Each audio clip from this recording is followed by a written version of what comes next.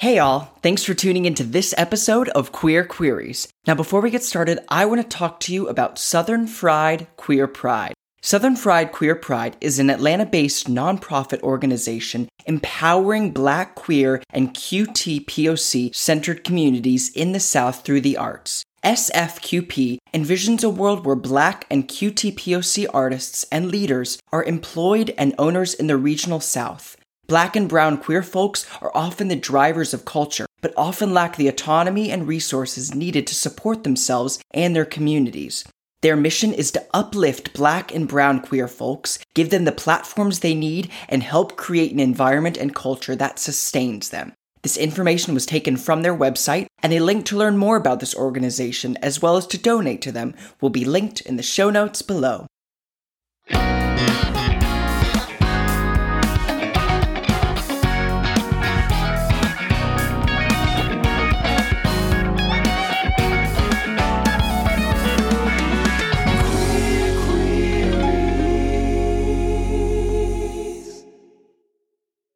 Are you nervous?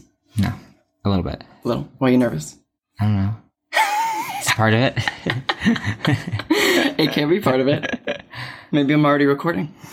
I'm stressed. Ladies and gentlemen, I have my first in-person interview because he's one of the only people that I've been able to see during quarantine. He is a very good friend of mine, a good Judy, if you will, who I met doing Fly the Musical at La Jolla Playhouse.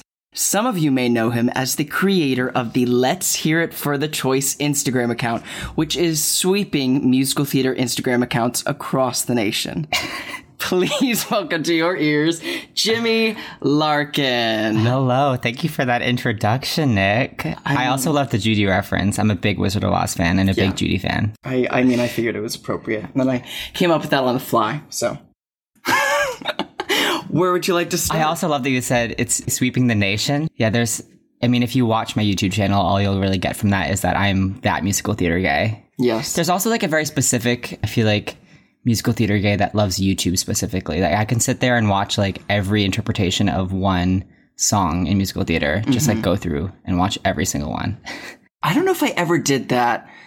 I did it for like specific shows on YouTube. You know what's funny is my dad is that kind of like musical theater fan. Like after we see a show, he will watch every video that you can get of that show. Like I remember after seeing Come From Away, he literally was just like watching like performances of Jen Colella on like TV performances and every Me in the Sky that there ever was. Yep.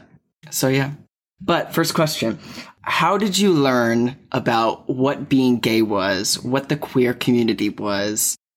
That's a great question. I feel like many other gays, my first introduction to like gays on screen and stage was probably Rent. I don't even know if I fully really understood what was happening there.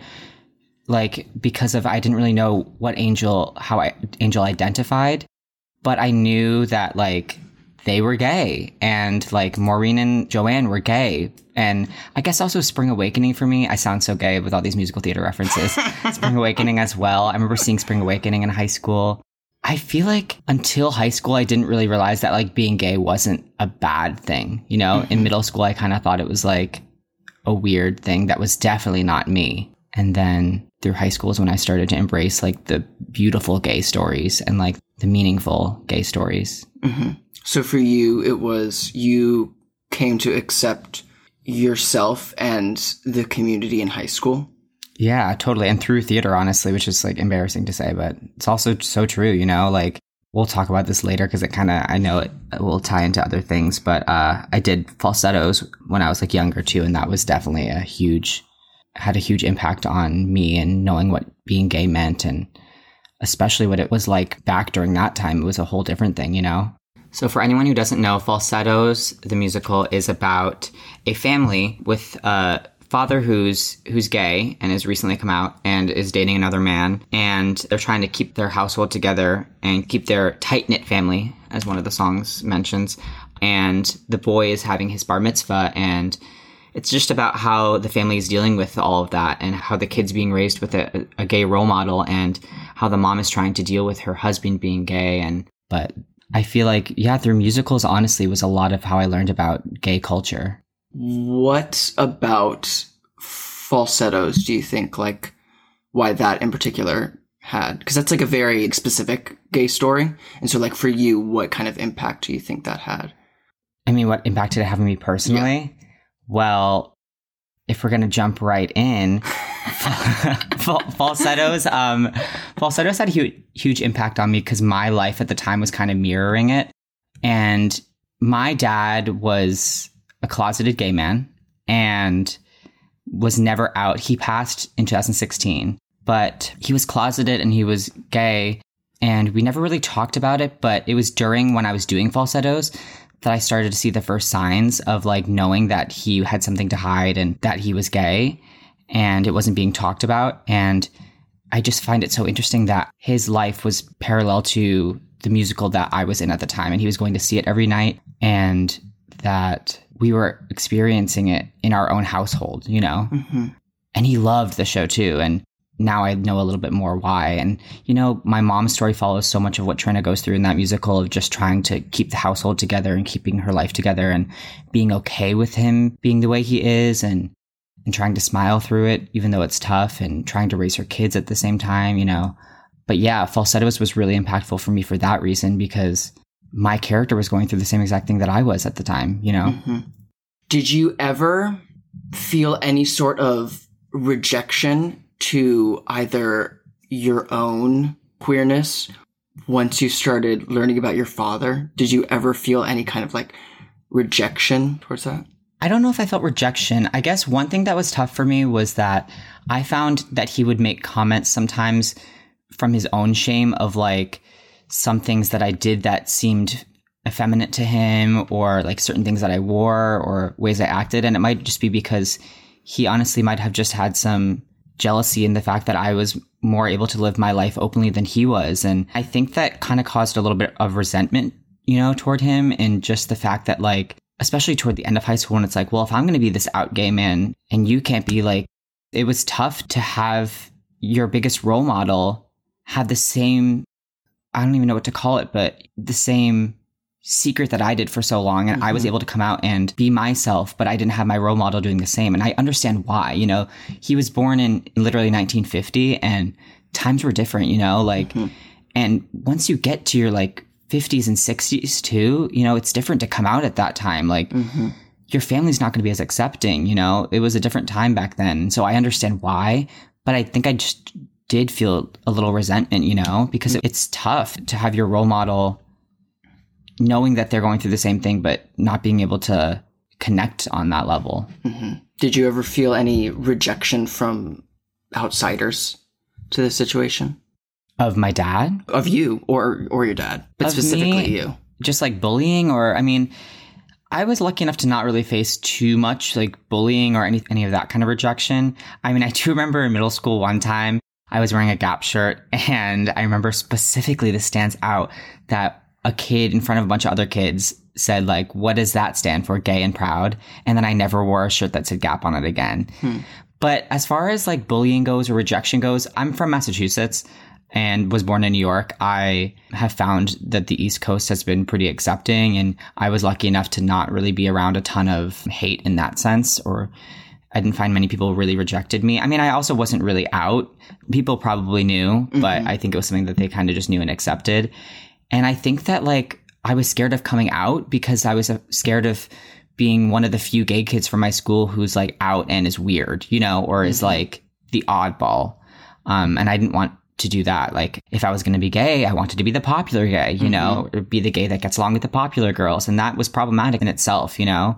I didn't want to be part of the GSA club, you know, because those were the weirdos. And looking back now, I hope that's changing in schools. You know, I hope that that's not the view, but that certainly it was the way it felt in my school. And so I wasn't really out. And although I didn't face rejection, I think I was just so scared to, and that's why I wasn't open about it. Yeah.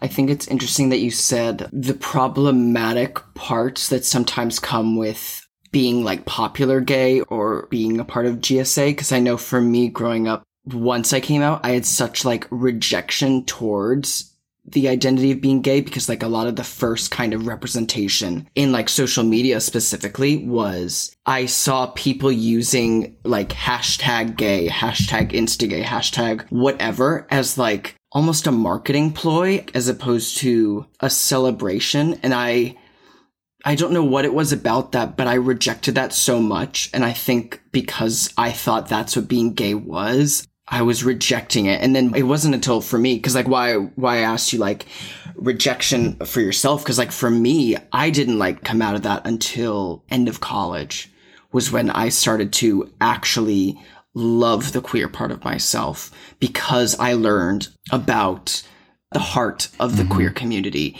and not the superficialities and problematic aspects that can come along with some people that are all working through their own shit. And like, especially like you introduced me to Velvet Rage, which is a great book, by the way, everyone. And that really like hits it on the nail, specifically for gay men and like the terms of like the growing up, the coming out, or the rejection, the coming out, but then the still rejection because we want to assimilate and fit into like the straight world. And then at some point, like it touches on like how some people can't even find it because of their community or their friends or their surroundings. And then once you are able to like move past that kind of like subconscious rejection that I feel like queer people always deal with, even once they really accepted that part of themselves, I know at least for me, then you kind of reach that like, I don't know, I feel like I'm getting all woo woo with this. Well, no, I feel also like when you're younger, there's like a view of what gay means. And there's even like a lot of the straight, like maybe the popular kids at school have like their idea of like what a gay person is. And you feel like you have to either like fit that mold. It's like, it becomes more than just a sexual preference. And you think that like being gay means you have to be effeminate or like that you can't be masculine or, you know, gay doesn't define your entire life, you know? Yeah. And I think that that's also hard to figure out. And I mean, even just like look at like, my main example of being gay growing up was a closeted gay. And, you know, like Velvet Rage talks a lot about this too, but like the shame that comes with being gay, you know, and like clearly my dad had a lot of shame and felt that being gay brought him some shame, you know, and of course that like trickles down, you know, as someone who lives with him and watches the way he lives because I know that he's gay, and it's hard to not affiliate that with negative connotation, you know?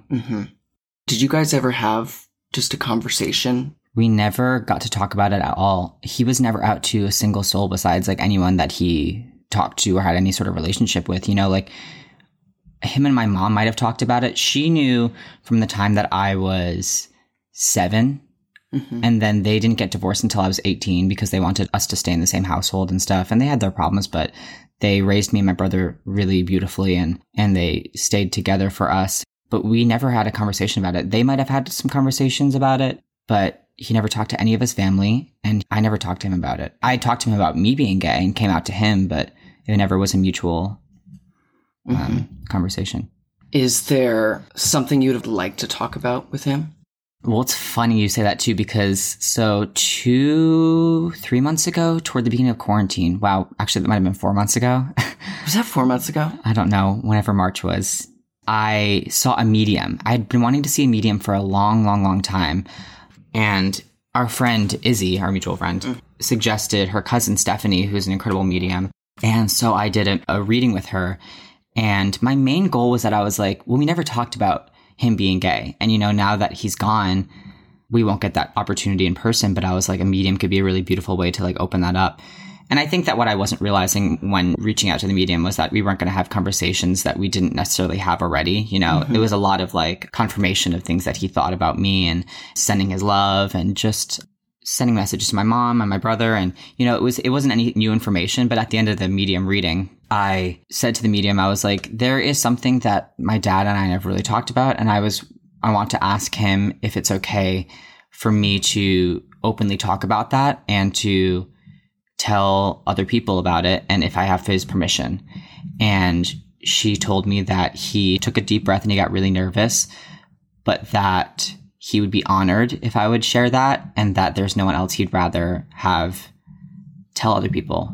And so I felt like I then had permission to tell other people, because here's the thing. I mean, I don't want to carry his shame, you know, and I think I have for a long time. And I think that like carrying his secret weighs on me, and I don't want to do that anymore, because it's not a secret that was bad. And I think that I'm finally understanding that. Like, I think that for a long time, I felt that like I couldn't tell people that my dad was closeted and was gay because it was a bad thing. Mm-hmm. But like, no, if anything, it's more of a sad thing, and it should make people more aware that like people are having to live like that because they don't feel that they can be accepted. So I finally viewed it as like, I can finally set him free and not have to carry that secret of his anymore, you know? And I told you this, but I sent an email out to my entire family, like explaining that I know that my dad was a closeted gay man. And I said to them, if you're feeling confused, I get it. Like, it's a big thing to learn about someone after you've known them for however many years, 60 plus years. But if you're feeling upset that I'm telling you this, then I want you to look at why, because being gay is not a bad thing. And finding out that he's gay shouldn't make you upset necessarily or angry, you know? And if so, then why are you feeling those emotions? But I sent that email to my family and it went over really well. And they sent some really beautiful messages back. And, you know, I've never really talked about being gay with my family, probably for the same reasons that my main role model wasn't open about it. And for a long time, I wasn't, probably for the same kind of reasons. But things are changing and I'm glad. It's interesting because, like, when you told me you did that, like, I remember I told you I hadn't really come out to my, like, extended family either. And it kind of just, like, made me, like, want to, like, look back and be like, because I was always a very expressive, creative child. I feel like exhibited traits that we, for whatever reason, attribute to being feminine qualities as opposed to qualities that can be exhibited by men. And it just makes me wonder, I'm like, I never had any instances where I was like, you shouldn't do that, boys don't do that. And wondering, like, if my extended family ever thought anything of it, because I only remember feeling love and acceptance and like people like, oh my God, we had an actor in the family. Like, that's cool. I don't know. It just makes me think like for some people, like, does that one thing, how can that one thing change someone's viewpoint about this child who you grew up knowing and loving and having being a part of your family, and then suddenly it's like I don't know. I haven't had any conversations or any rejection, but I know that's just a very common thing for a lot of queer youth, specifically in our instance, gay men. And that's the thing too, is that some of my family members even came back with messages saying that like, you didn't have to come out, like we knew, and is some beauty in that, in the sense of that like they had already accepted who I was. But it's also tough because it's like, I don't want you to just assume, you know, that maybe because I'm more effeminate that I'm gay, you know, that doesn't mean that. But I mean, I got their sentiment. It was a really beautiful sentiment. And they were saying that we've always accepted you.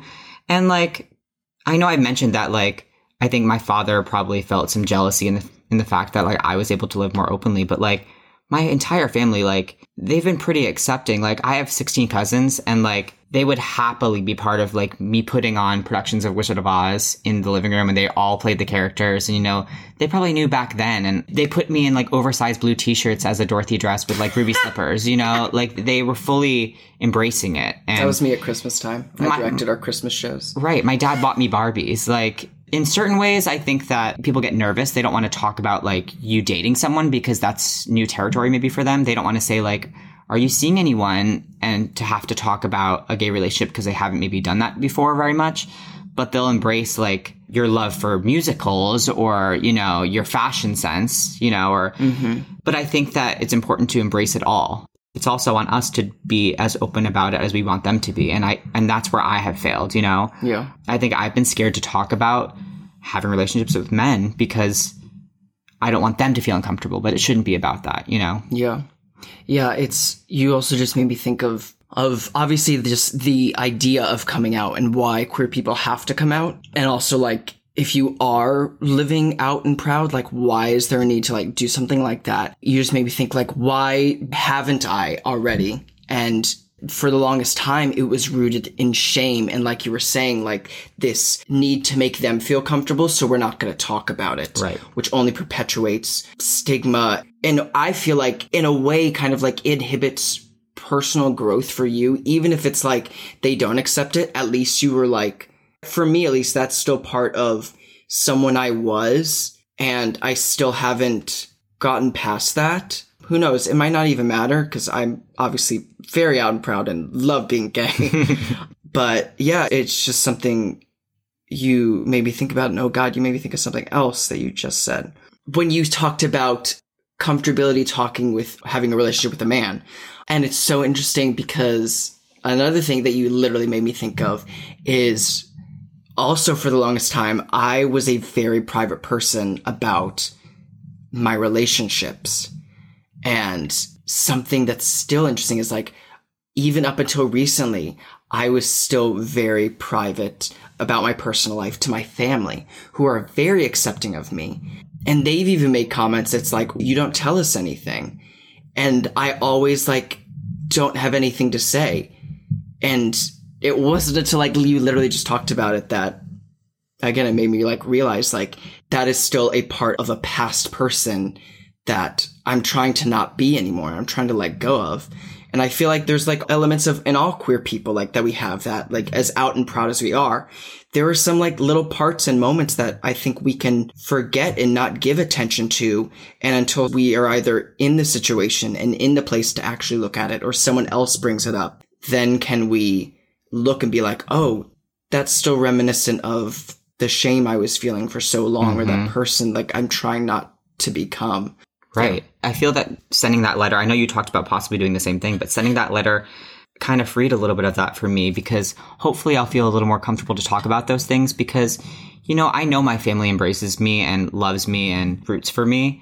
And so if I talk more openly about this, then maybe they will have more of a positive connotation with gay people in general. If like someone that they know and love is open about it, then maybe they'll be more open to talk about it as well. And I think that can, in some cases, start with us, you know? I know that after sending that letter, I want to be more open about talking about my relationships and talking about queerness. And if I don't tiptoe around it, maybe they won't either.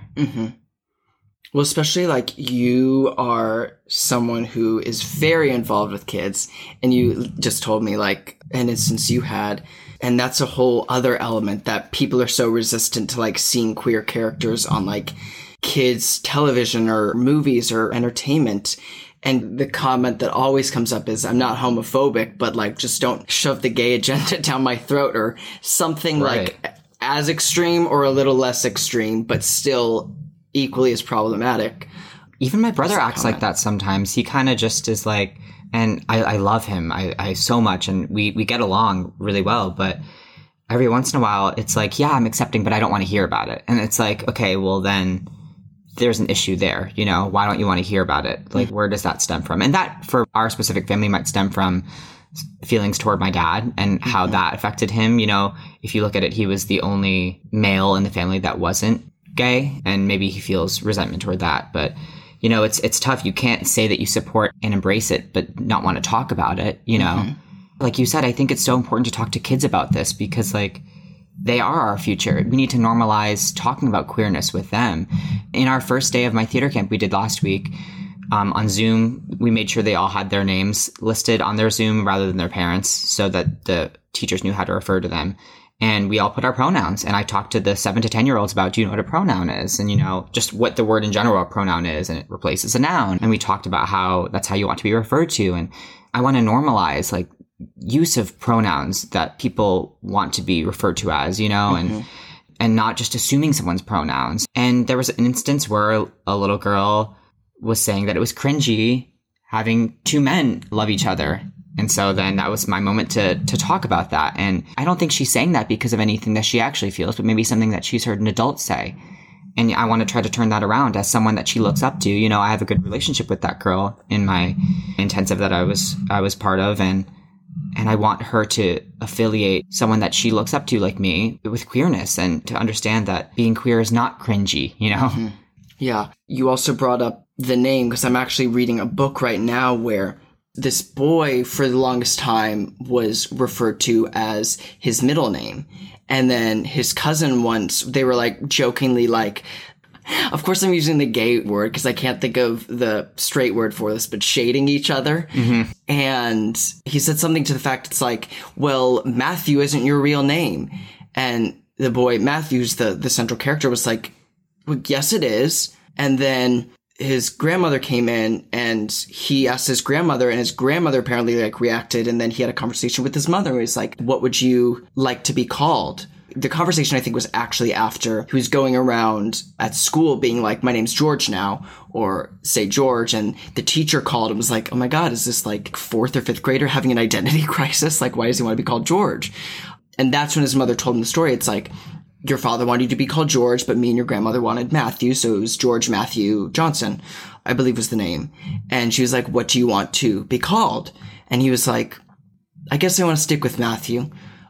But it made me think then, and just like off of what you were saying, is I think we need to trust kids a lot more than we actually do. Oh, for sure. They have instincts, you know? Yeah. I think they're a lot more in tune with the world and everything that goes on and themselves than we think. I mean, by the time we get to our age, we've so many other people's thoughts that have been pushed into our own minds. And, you know, the kids are so much more open at that time. They haven't seen as much of the world and they're more open to everything. And I even had one of my 7 to 10-year-olds, right when we put our pronouns into our Zoom, she's okay with going by she. I talked to her mom about this, but right away she put they/it. And so I noticed that, and I had also noticed that the mom had been emailing me and referring to her as she. And so I just wanted to address that with the mom and say, hey, I noticed that your daughter said that she wanted to be referred to as they/it. And I just wanted to talk to you about that and ask if you know any more about that. And I don't want to be misgendering her. Mm-hmm. So we talked about it, and the awareness of a 7 to 10-year-old to realize that she might not be comfortable being referred to as she is so beautiful to me, that she can already realize that. And the mom talked to me and she says that she kind of rejects a lot of what people think of women to be like and a lot of things that people consider feminine. And she doesn't really adhere to a lot of that. And her brother, I guess, is in college and did his thesis on gender studies. And so she was like, she's much more aware than most 7 to 10-year-olds. And that's such a beautiful thing, I think, that she's already aware of that at such a young age. I think aware is the right word for that, you know? And yeah, but these children do have emotional intelligence too. Like, they know what makes them happy. They know it doesn't make them happy. They know it doesn't make them comfortable. And if we listen to that as adults, we can learn so much more about ourselves, you know? The kids haven't been programmed yet. We've been programmed to think so many things that are just normal in our society, but aren't really right, you know? Because there's so many qualities that you exhibit when you are a child that I feel like at some point, I mean, this is me saying this at 23, like, cigarette, like, I've lived a life, I've seen things. But like, and I know this especially like in theater school, you learn this, but there's so many qualities that you try to get back in touch with and regain when you're older, because like we grow up and you learn things and you see things and like you get jaded and you learn about just like the harshness that comes with life in the world. And especially like as queer people, like we're still in a place like where you face more than a lot of straight cis people do.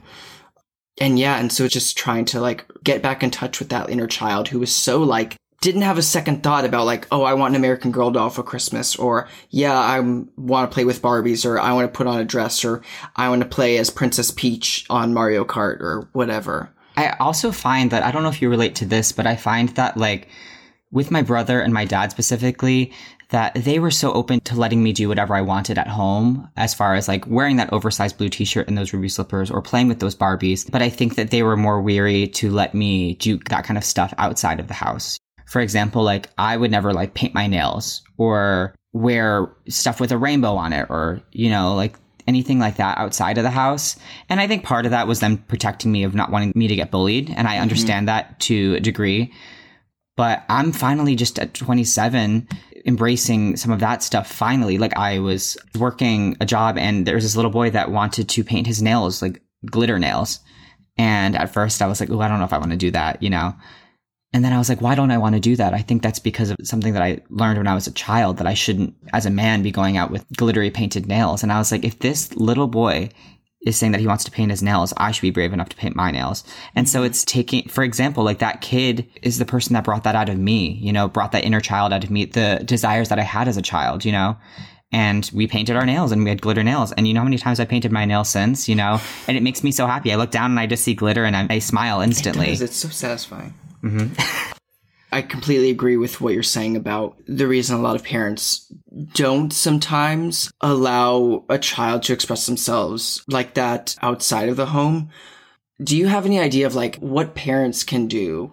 And this is even like, I'm asking myself this because I'm like, what can I do? Because I know I want to be a parent one day, to not squash that behavior in life inside or outside the house, but also protect them from bullying, from like the harshness of the world not fully ready to accept that kind of person. I mean, I think some of that responsibility falls on teachers, because where do kids interact most that they're not at home with their own families? You know, that's school.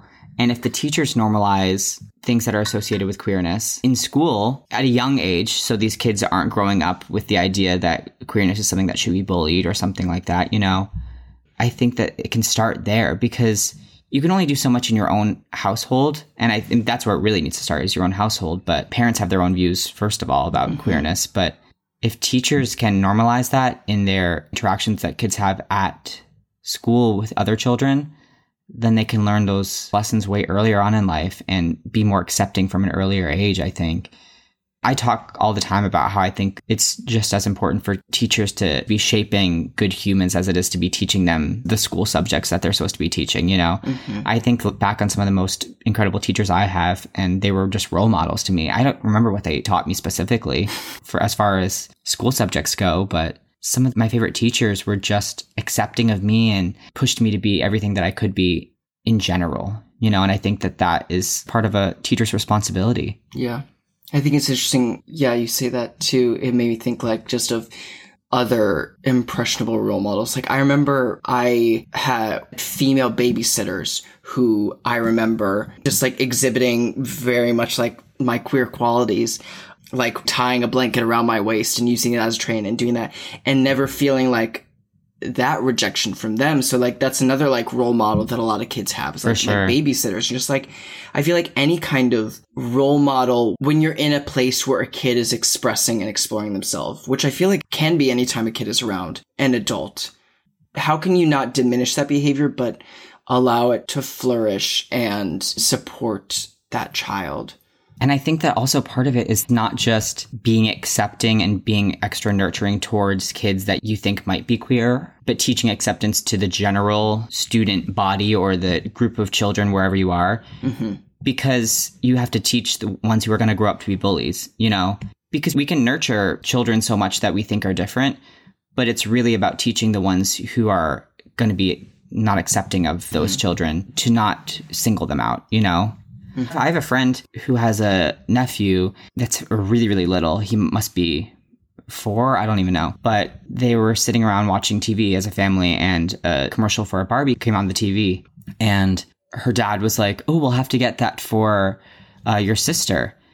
And my friend was like, or we can get it for you if you want to. You know, it's like, I don't think that he's so young, you can't really tell. Yeah. I don't think that she feels that he's going to grow up to be gay necessarily, but no matter what, she just wants to normalize like that kind of stuff so that he doesn't grow up to be the one bullying queer children, you know, that he's on their side, even if he's not queer. Yeah. And I think that's just as important. Yeah. It's so funny you mentioned that. One of the things I wanted, which I'm like, that could have been one of the moments where my parents were kind of like nervous, is I wanted an American Girl doll so bad. Specifically, I wanted the Kit Kittredge one. Do you know who Kit Kittredge is? Yeah, of course. It's important. I was obsessed with Kit because I loved her little bob. Everyone was obsessed with Kit. And I wanted Kit so bad. And I remember I had one of those dreams where it feels so real that you think it actually happened. And it was around Christmas, and it was a Christmas dream. And I thought I actually got Kit. And when I woke up and realized that it was a dream, I think I like shattered. I think I cried a little bit. I was so sad. I put an American Girl doll on my list for like 3 years. And you didn't get it. Years. I never got it. So you know what's so funny? I was working on a show about Christmas, and on the first day we circled up and the director was like, what was your favorite Christmas gift you ever got? Or birthday gift, I guess, if people didn't celebrate Christmas. But what was your favorite gift you ever got as a child? And I sat there and I was like, I don't really know what mine was. I don't really remember. And so right away I texted my mom and I was like, what do you think my favorite gift that I ever got for Christmas or a birthday was? And immediately she texted me back and she said that it was my like Playmobil big dollhouse for all my dolls. And I was just ecstatic to get that dollhouse. I guess the one thing that my parents did get me and my sister that I kind of makes up for it was they got us Cheetah Girls 2 on DVD. And then like, I think under it, they had like a printed out sheet of paper that said, we got our family tickets to see the Cheetah Girls on New Year's Eve at Phillips Arena. Live. And my sister and I, like Cheetah Girls 2 album was one of those albums that my sister and I would like choreograph like dances to. And just like, I think that was probably one of the best reactions I've had. That's like one of those like ingrained in my memory, like seeing the DVD and then pulling out the paper. My sister and I, that was an attempt at an Irish accent. It was horrible. Reading the paper and then reacting and just like skrelting at the top of our lungs. Tears, literally. Now, did you play with dolls? Like, did you ever get dolls as gifts? I never got them, no, but I played with my sisters all the time. See, I only had a brother, but I was given dolls. I think it also started with like, we'll give you Wizard of Oz brand Barbies because you're obsessed with Wizard of Oz. It's not because you're wanting Barbies, you know. I remember I did have a Rose from Titanic Barbie though, and I loved that one. Yeah. I think I was way too young to even see Titanic, but I saw Titanic when I was young too. I think we all did. We didn't know what was going on in that car. The double cassette tape. We didn't know why that car was steamy, but my cousins introduced me to a lot of, I think they watched a lot of grown-up movies before I did, and then they were like, we're gonna be cool and introduce Nick and Maddie to these movies. Because I remember they introduced me to Titanic, they introduced me to Jaws. I feel like there's something else, but those are the two that like stick out in my memory. And ever since Jaws, I've been terrified of sharks. I still am to this day. Glad we have them. Think they're lovely creatures. I'm not the biggest fan of specifically the great white. Oof. But yeah, I mean, I think the closest, and I hate that I'm gendering toys, but I mean, the gendering of toys is very real. The closest girl toy that I got was I got Webkinz. I got these things called Ugly Dolls.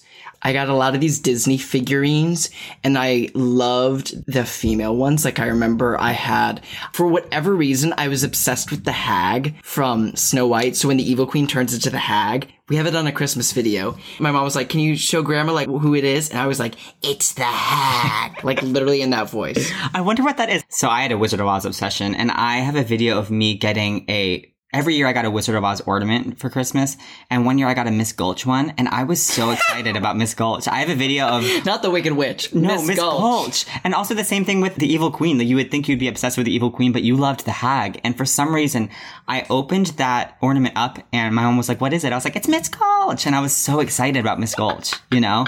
I don't know what it was, but... I loved, and I've had like I feel like I've had a few conversations on this show, and just in general, like, I was obsessed with the Disney princesses, but I loved the Disney villains. The villainesses, I did, specifically. Yeah, the villains were all queer, gay icons, yes, you know? Like, I loved Cruella, loved Ursula. Maleficent, for sure. I did actually... Scar, even. I did have, like, a Maleficent stuffed animal doll.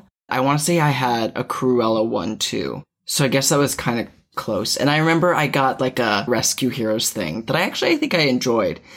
But I think I just liked the idea of dolls and, like, these, like, playable figurines. Mm-hmm. Well, I feel like if you weren't getting Barbies or dolls, that was the closest thing. And I think that Disney was a really nice crossover in that sense for, like, if you got toys that were from a specific Disney movie, then you would get the whole set, and then you would have the Belle or the Ariel, and you could play with that one more than you necessarily played with the Beast or... Yeah, I remember going to Disney World, and they, for the longest time, they had these, like, collectible figurine sets, and I wanted the Sleeping Beauty one so bad because I just loved how Aurora looked, and I loved, like, just that movie, but it had Maleficent, and I just, like, wanted a Maleficent figurine so bad. Because I never got one, and that was one that I always wanted. And I remember that I wanted that one, and I wanted the Little Mermaid one, because I loved Ariel. I always liked how Belle looked. I thought she was so pretty. Yeah. I think it was the tendril, you know, when she had her hair in the ponytail. Is that what it's called? The tendril, yeah. There's just when there's one hair hanging down. I loved the tendril, you know. I just love that a cartoon could have a tendril too, you know, and that she had one Such hair a that was specific hanging. choice. Very specific choice. It's like, this is how we're going to make this Disney princess different. But I feel like she plays with it a lot. Like she like swipes it to the side a lot, and I feel like it's very prevalent. Because you know what it does? It makes her seem a little unkept. Which I love, yeah. That like small detail, even like, I mean, she's still very much like poised and elegant, but like the fact like, oh, she's a little bookish. She like gets her head so down in her books that her hair kind of gets in her face and she has to like Right. swap it away. Yeah, Swat it away.